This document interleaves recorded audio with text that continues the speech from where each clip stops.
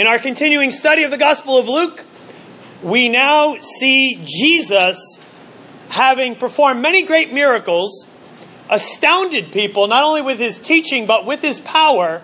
And if you're in opposition to Jesus, you're trying to come up with some sort of a way to spin doctor this whole thing, to try and really reduce the impact that he's having on the community that is all about them.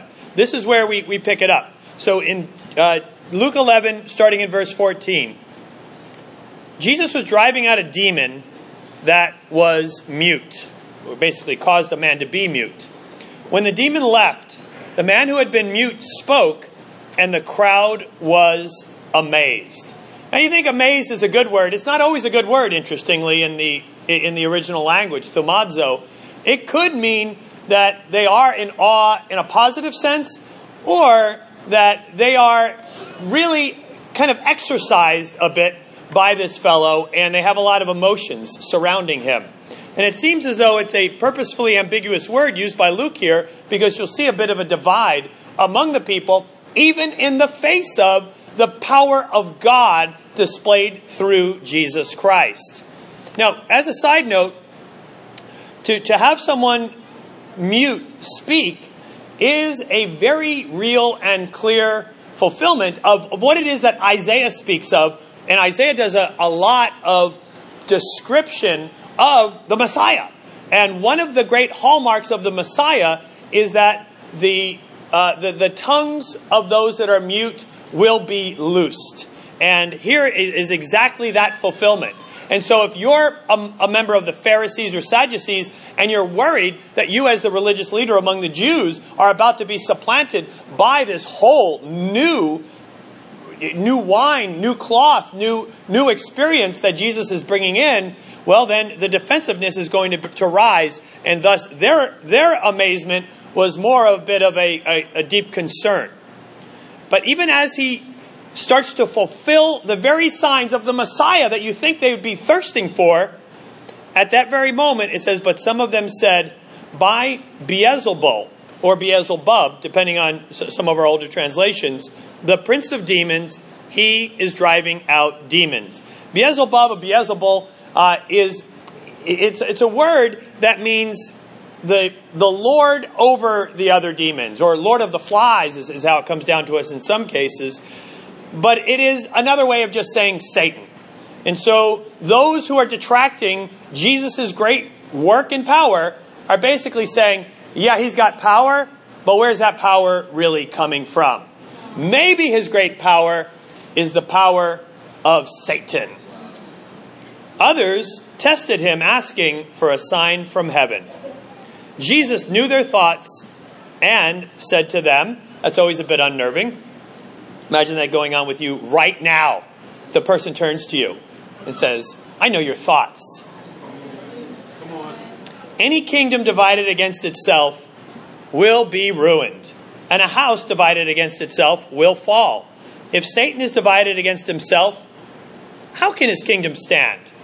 I say this because you claim that I drive out demons by Beelzebul. Now, if I drive out demons by Beelzebul, by whom do your followers drive them out?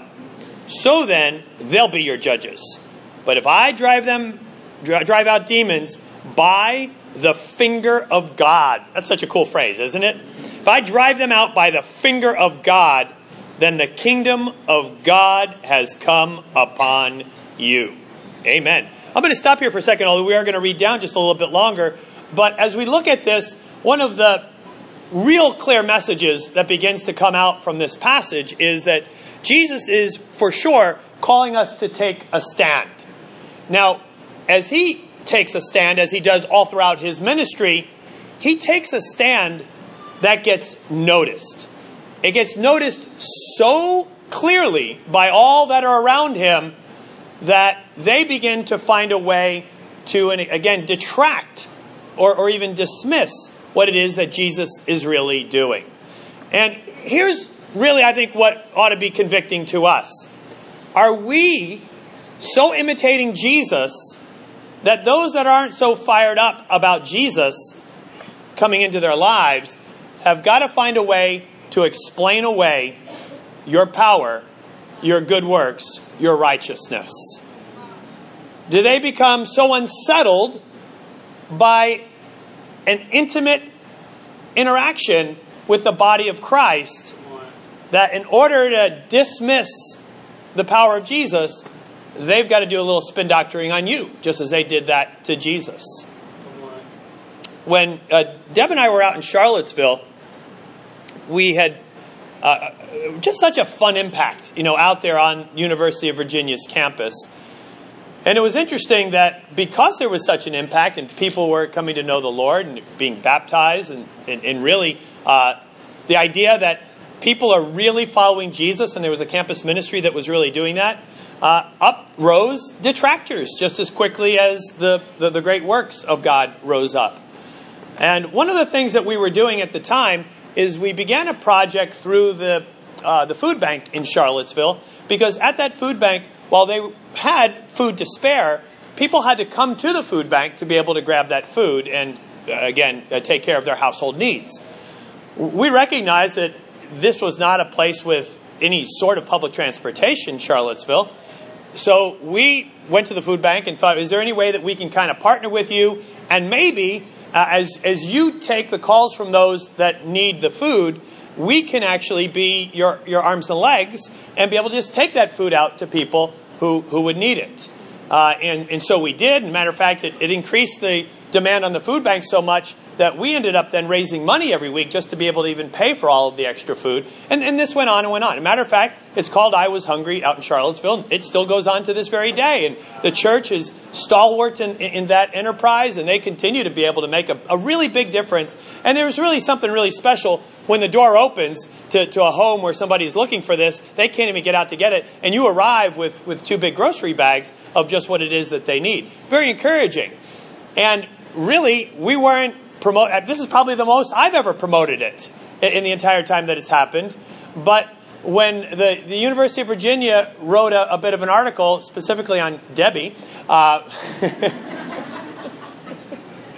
who, by the way, graduated from their med school. But anyway, they wrote an article on Debbie in that, Debbie had been studying the Bible with a few of the women there and really calling them to true discipleship. There, of course, was a defensive response to that, which then prompted this article, which was, a huge full-page article on the front of their paper. But one of the things that they said was that they go and they practice these works of service to the community only to try to get a squeaky clean image, because what they're really about is not so clean.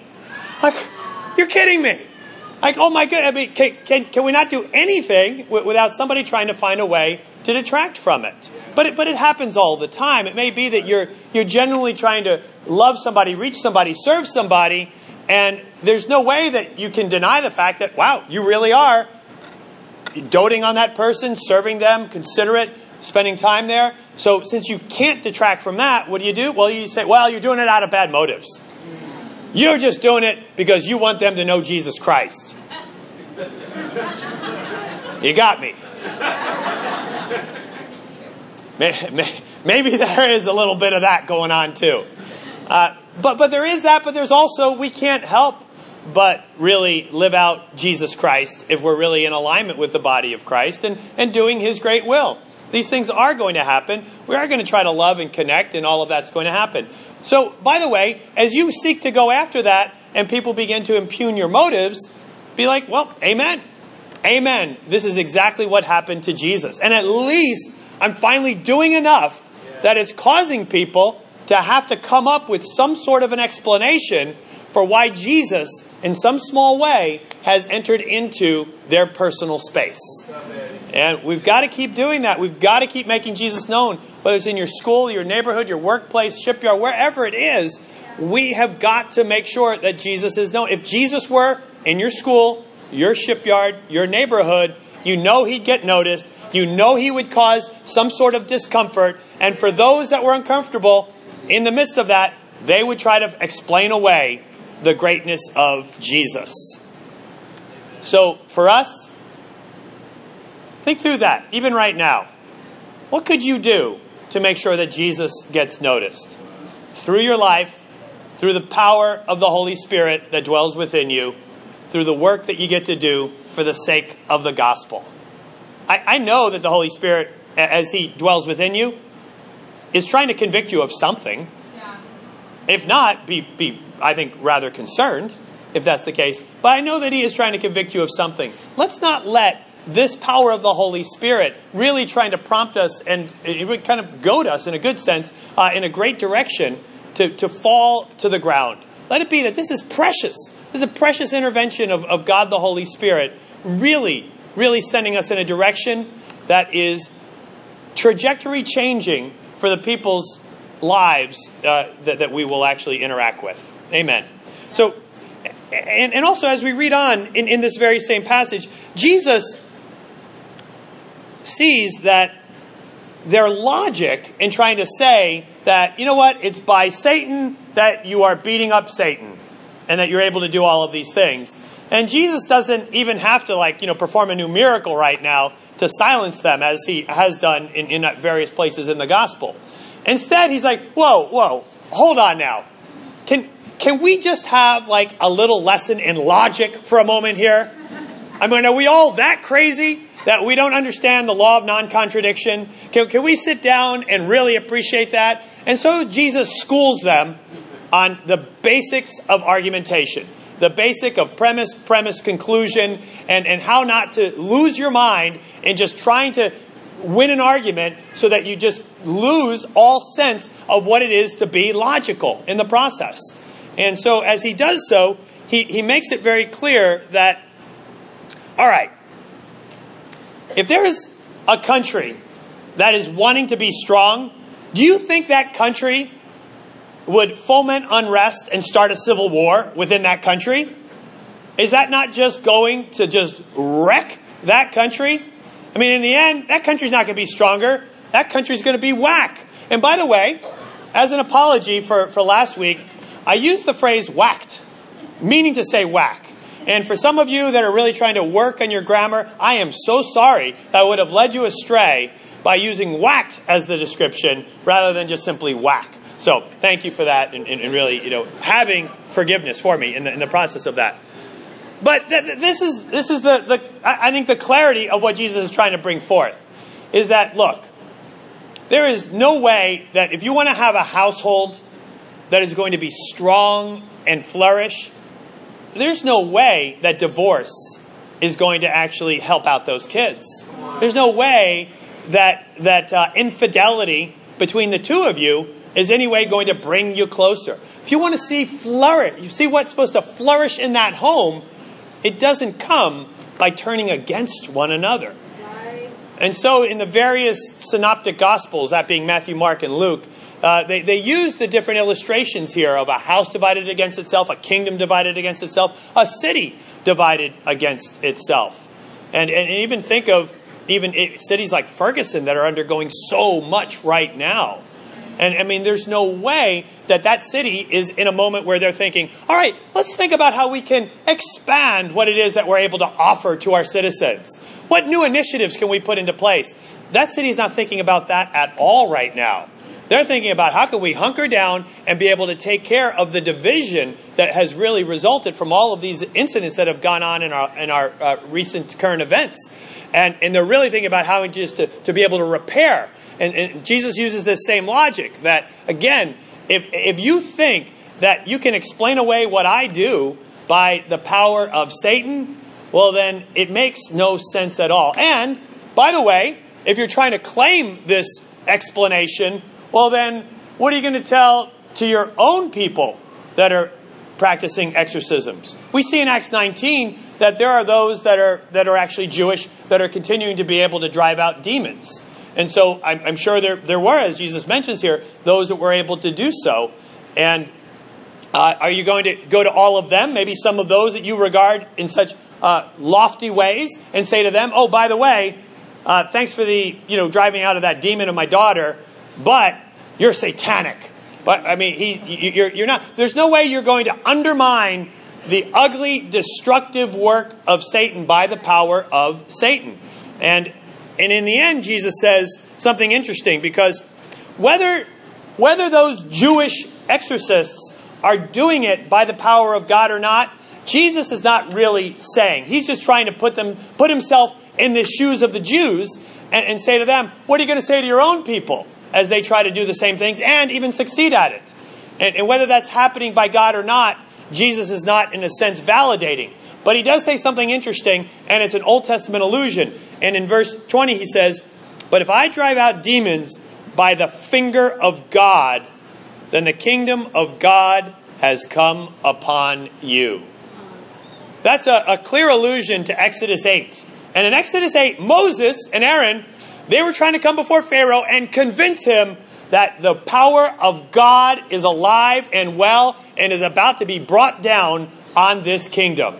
And so the plagues begin, and before even the plagues begin, Moses takes his staff, he throws it on the ground, and it becomes a snake.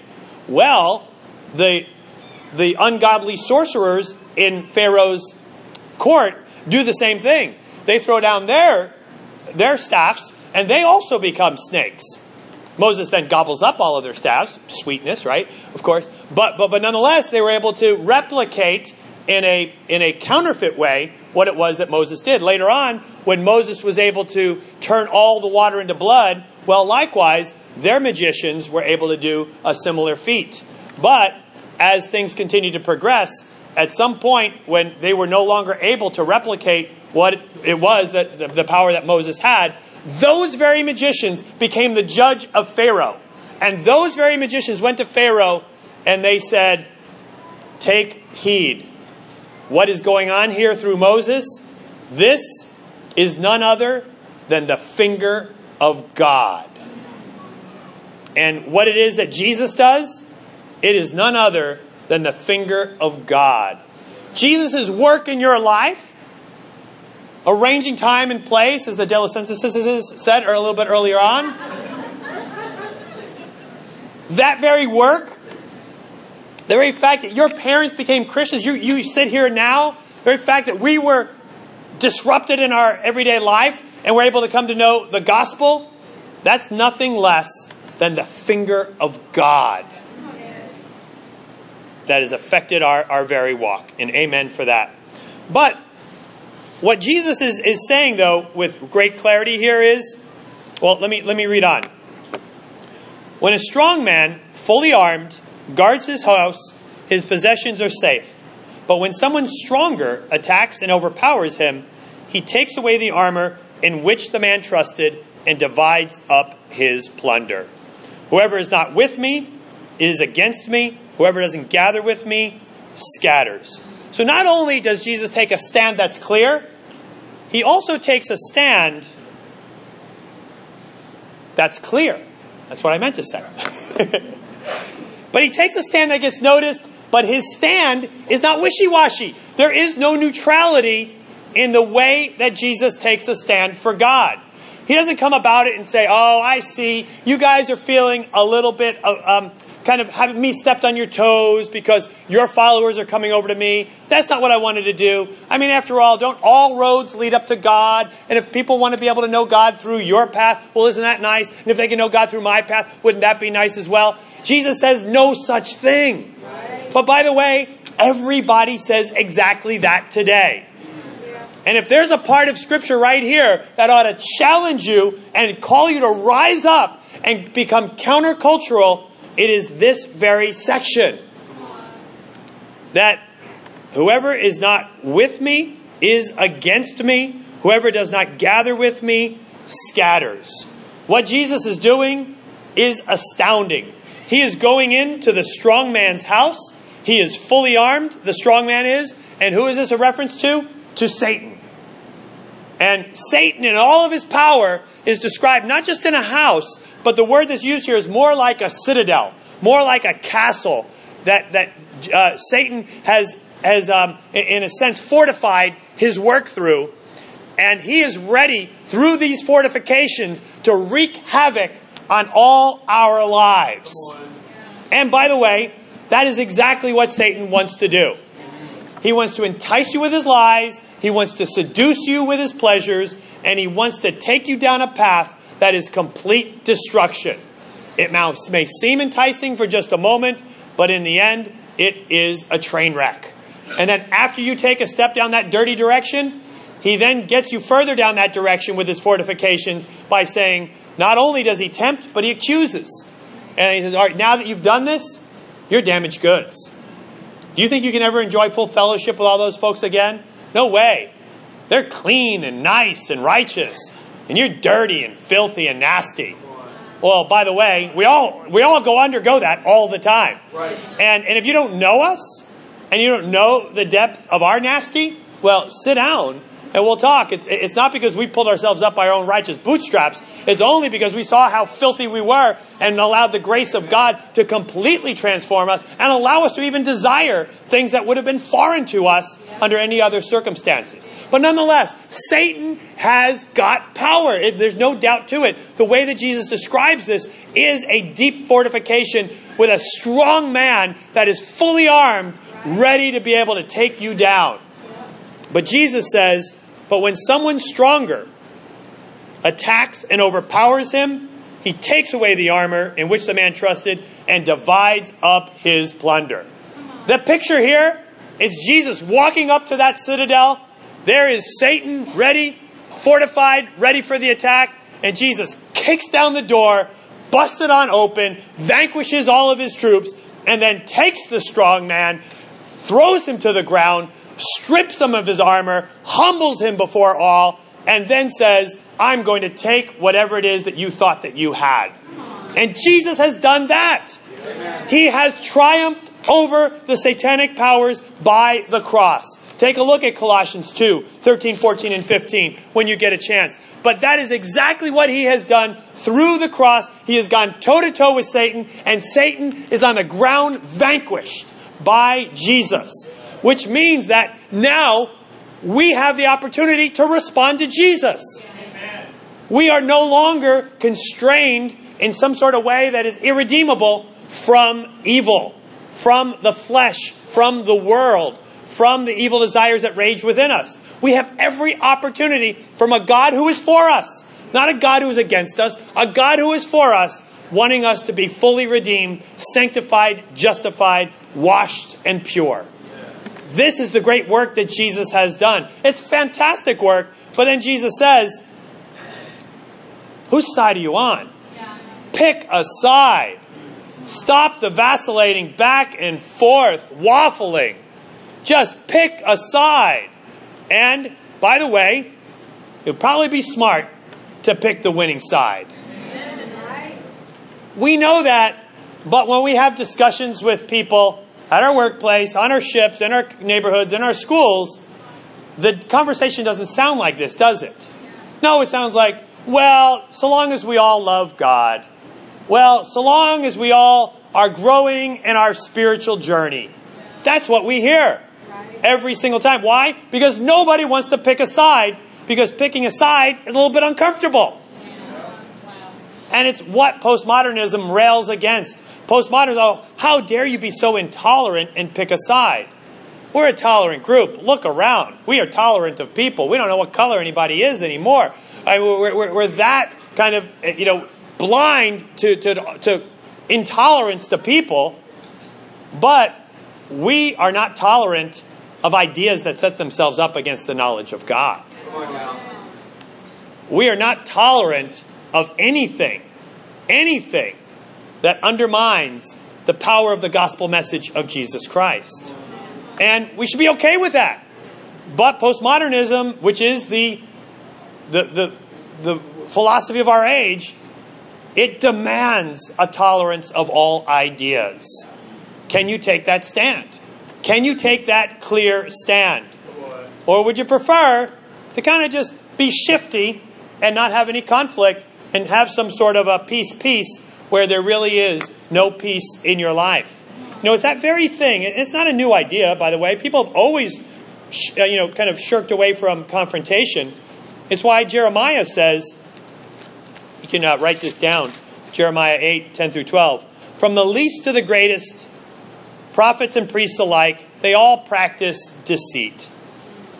They dress the wound of my people as though it were not serious. Peace, peace, they say, when there is no peace. Are they ashamed of their detestable conduct? No, they have no shame at all. They don't even know how to blush. But they will fall among the fallen, and they will be brought down when they are punished, says the Lord. This is the very talk of neutrality. Can we find a way? Let's be Switzerland. Let's not take sides. Let's just be nice. Let's just have peace. Peace, peace, everyone says. But truly, there is no peace if you're trying to make peace against conflicting ideas, again, that go against the beauty of a God who sacrifices his own son because he loves you so much to be able to be redeemed by him. I love some of these quotes. Elie Wiesel, who was a prisoner, he was an Auschwitz survivor. I don't know if it was Auschwitz, but it was a World War II survivor among the Jews. And he said, we must choose sides. Neutrality helps the oppressor. You want to help Satan? Don't choose a side. Just half-step it through life in some sort of a gray area neutral zone. C.S. Lewis wrote, there is no neutral ground in the universe. Every square inch, every split second is claimed by God and counterclaimed by Satan. Dante, who wrote Dante's Inferno, had a few choice words for those who remain neutral. The darkest places in hell are reserved for those who maintain their neutrality in times of moral crisis. If you want to stoke your fear of the Lord, Dante's Inferno is always a good read. But why such intensity? Because everywhere in our human nature, we recoil against really taking a clear stand. Never more than now is the pressure of society upon us to avoid clear stands, to avoid an exclusive claim to truth. How dare we? Well, how can we not? If Jesus died so that we could have reconciliation, and there are other ways, well, then why in the world did Jesus die? Why was he flogged? Why was he hung on a cross? Why did Father God allow his son to be so tortured if there are other ways? If I can just gain enlightenment through Buddha, if I can just gain righteousness through Islam, if I can just have a better round of karma through some other system, well then why in the world is the cross even an option? That would be a horrific God that would allow his son to die if there were any other options. And is it such a nasty thing to have your son die for you, for me, and to say, by the way, and this is the way, through this beautiful sacrifice, that you're reconciled? Is that such a terrible thing? It's so clear, it's so generous, it's so intimate, it's so amazing, it is so motivating. And for that to be the exclusive way, hallelujah! Take a stand. Take a clear stand.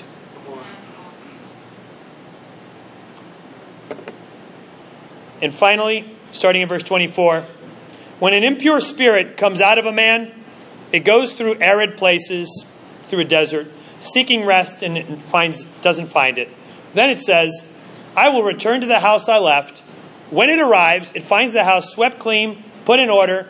Then it goes and takes 7 other spirits more wicked than itself, and they go in and live there. And the final condition of that person is worse than the first. That's an interesting picture that Jesus gives. And he says, all right, are you all in? All right, if you're all in about what we're doing, you're not waffling, but you're all in, make sure that you're not just all in about emptying your life of the stuff that is so clearly egregious in the sight of God.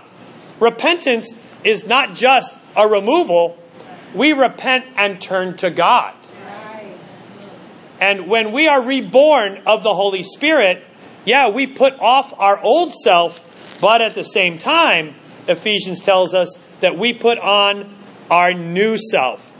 You were taught with regard to your former way of life, put off your old self, which is being corrupted by its deceitful desires, and to be made new in the attitude of your minds. To put on the new self, created to be like God in true righteousness and holiness. That's a radical change. It's not just a putting off, but it's also a putting on.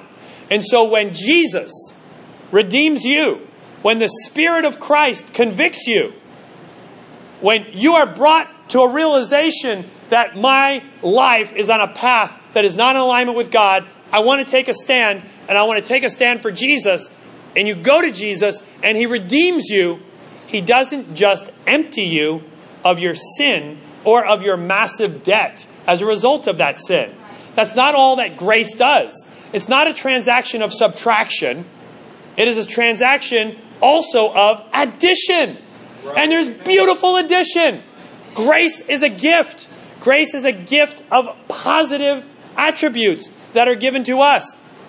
The Holy Spirit washes us, sanctifies us, but also justifies us and fills us. You sit here now, not an empty vessel. You sit here now, filled, and here's praying, to overflowing with the Holy Spirit. Later on in Ephesians, when Paul says, hey, you know what? Holidays are here. Don't get drunk on wine, which leads to debauchery. But he doesn't just leave it at that. Okay, be warm and well fed. Have a good holiday. Remember, don't do that. No, he doesn't just leave us with a what not to do. It's not just a vacuum that God is trying to create in any one of us.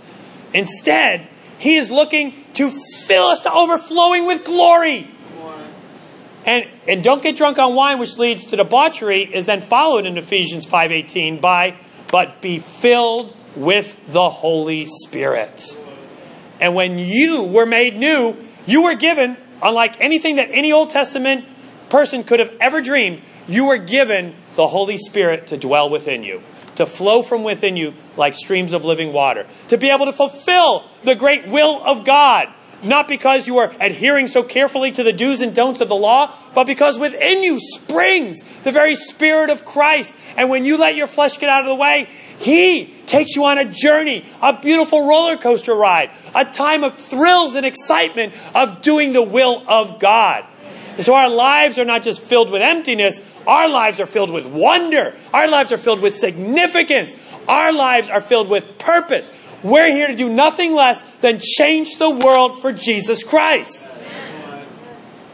If that's not what's going on, if we're not gathering, then we might as well be scattering.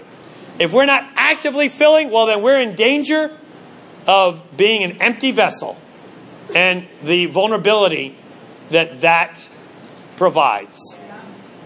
But you're not. You're not. You've been given the precious power that raised Jesus from the dead. And perhaps you say, well, yeah, I have, but I don't really see that happen. You know, all we have to do, and we've been talking about this among the singles and a couple of the other leadership groups, is let's just get our flesh out of the way and realize how much we've been filled to overflowing by the power of the Holy Spirit. The power to love, to have joy, peace, patience, kindness, goodness, faithfulness, gentleness, self-control. That's what flows from your life. The power to speak, the power to be bold, the power to reach out, the power to love deeply, the power to encourage.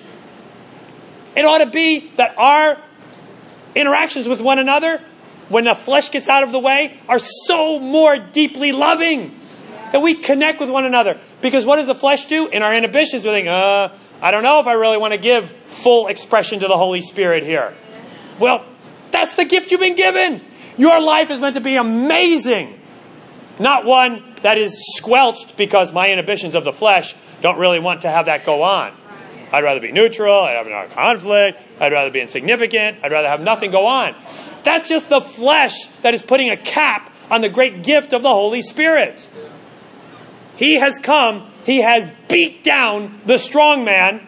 He has arranged time and place. He has redeemed you. The old is gone, the new has come, and He has given you His gifts. My goodness, let's not in any way stifle that gift, because we got some inhibitions that we would rather hang on to, rather than just pull that back and watch the Holy Spirit work. And as Jesus says all of this, and He's bringing it to them, and they're like, whoa, He took down the strong man. Whoa, we've been filled with the gifts of God. Whoa, this Jesus is working by the very finger of God. Then a person says at the end, as Jesus was saying these things, a woman in the crowd called out, "Blessed is the mother who gave you birth and nursed you." And you think Jesus would be like, "Hey, thank you very much." But he's not. He's like, yeah. I don't want your applause. I want your obedience. And he says, "Blessed rather are those who hear the word of God and obey it." You know, this is the last refuge for the person that doesn't want to take a stand, take a clear stand, take a strong stand. This last refuge is what Ezekiel talked about when he says, "My people come to you as they usually do. They sit before you to hear your words, but they do not put them into practice. Their mouths speak of love, but their hearts are greedy for unjust gain. Indeed, to them, you are nothing more than one who sings love songs with a beautiful voice and plays an instrument well. For they hear your words, but they do not put them into practice." This is the last refuge for the mature disciple. We got to be careful about this. Like, "Oh, no, I'm not against Jesus. Oh, yeah, I'm all for Jesus. Oh, wasn't that a great sermon? Oh, wasn't that a great Bible study? Wasn't that a great insight that Javier had about the two sons? Wasn't that amazing? And Mike Poussin, helped us to be able to see what..." We can go through all of that and still come away not really taking a stand. We just mouth the words that we know sound right. Beautiful, great stuff, wonderful. And so my simple application that I want us all to take away from this passage today is take a stand. Amen. Put it into practice. Do what Jesus says. Obey. Take a stand that gets noticed. Take a stand that is clear. I'm not saying pick a fight, by the way, unnecessarily. What I'm saying is take a strong stand. A stand of love. A stand of truth. A stand of service. A stand of selflessness. Take a strong stand. The Holy Spirit, when you pull away your inhibitions, the Holy Spirit, is prompting you of who it is that you need to have that stand with. Make sure that we really do heed Jesus' words. Let's not just say, "Oh yeah, how great is grace." Let's sing the praises of Jesus. He's like, no, time is not for that. You know what the time is now? This simple thing. Go do what it is that I've called you to do. Amen.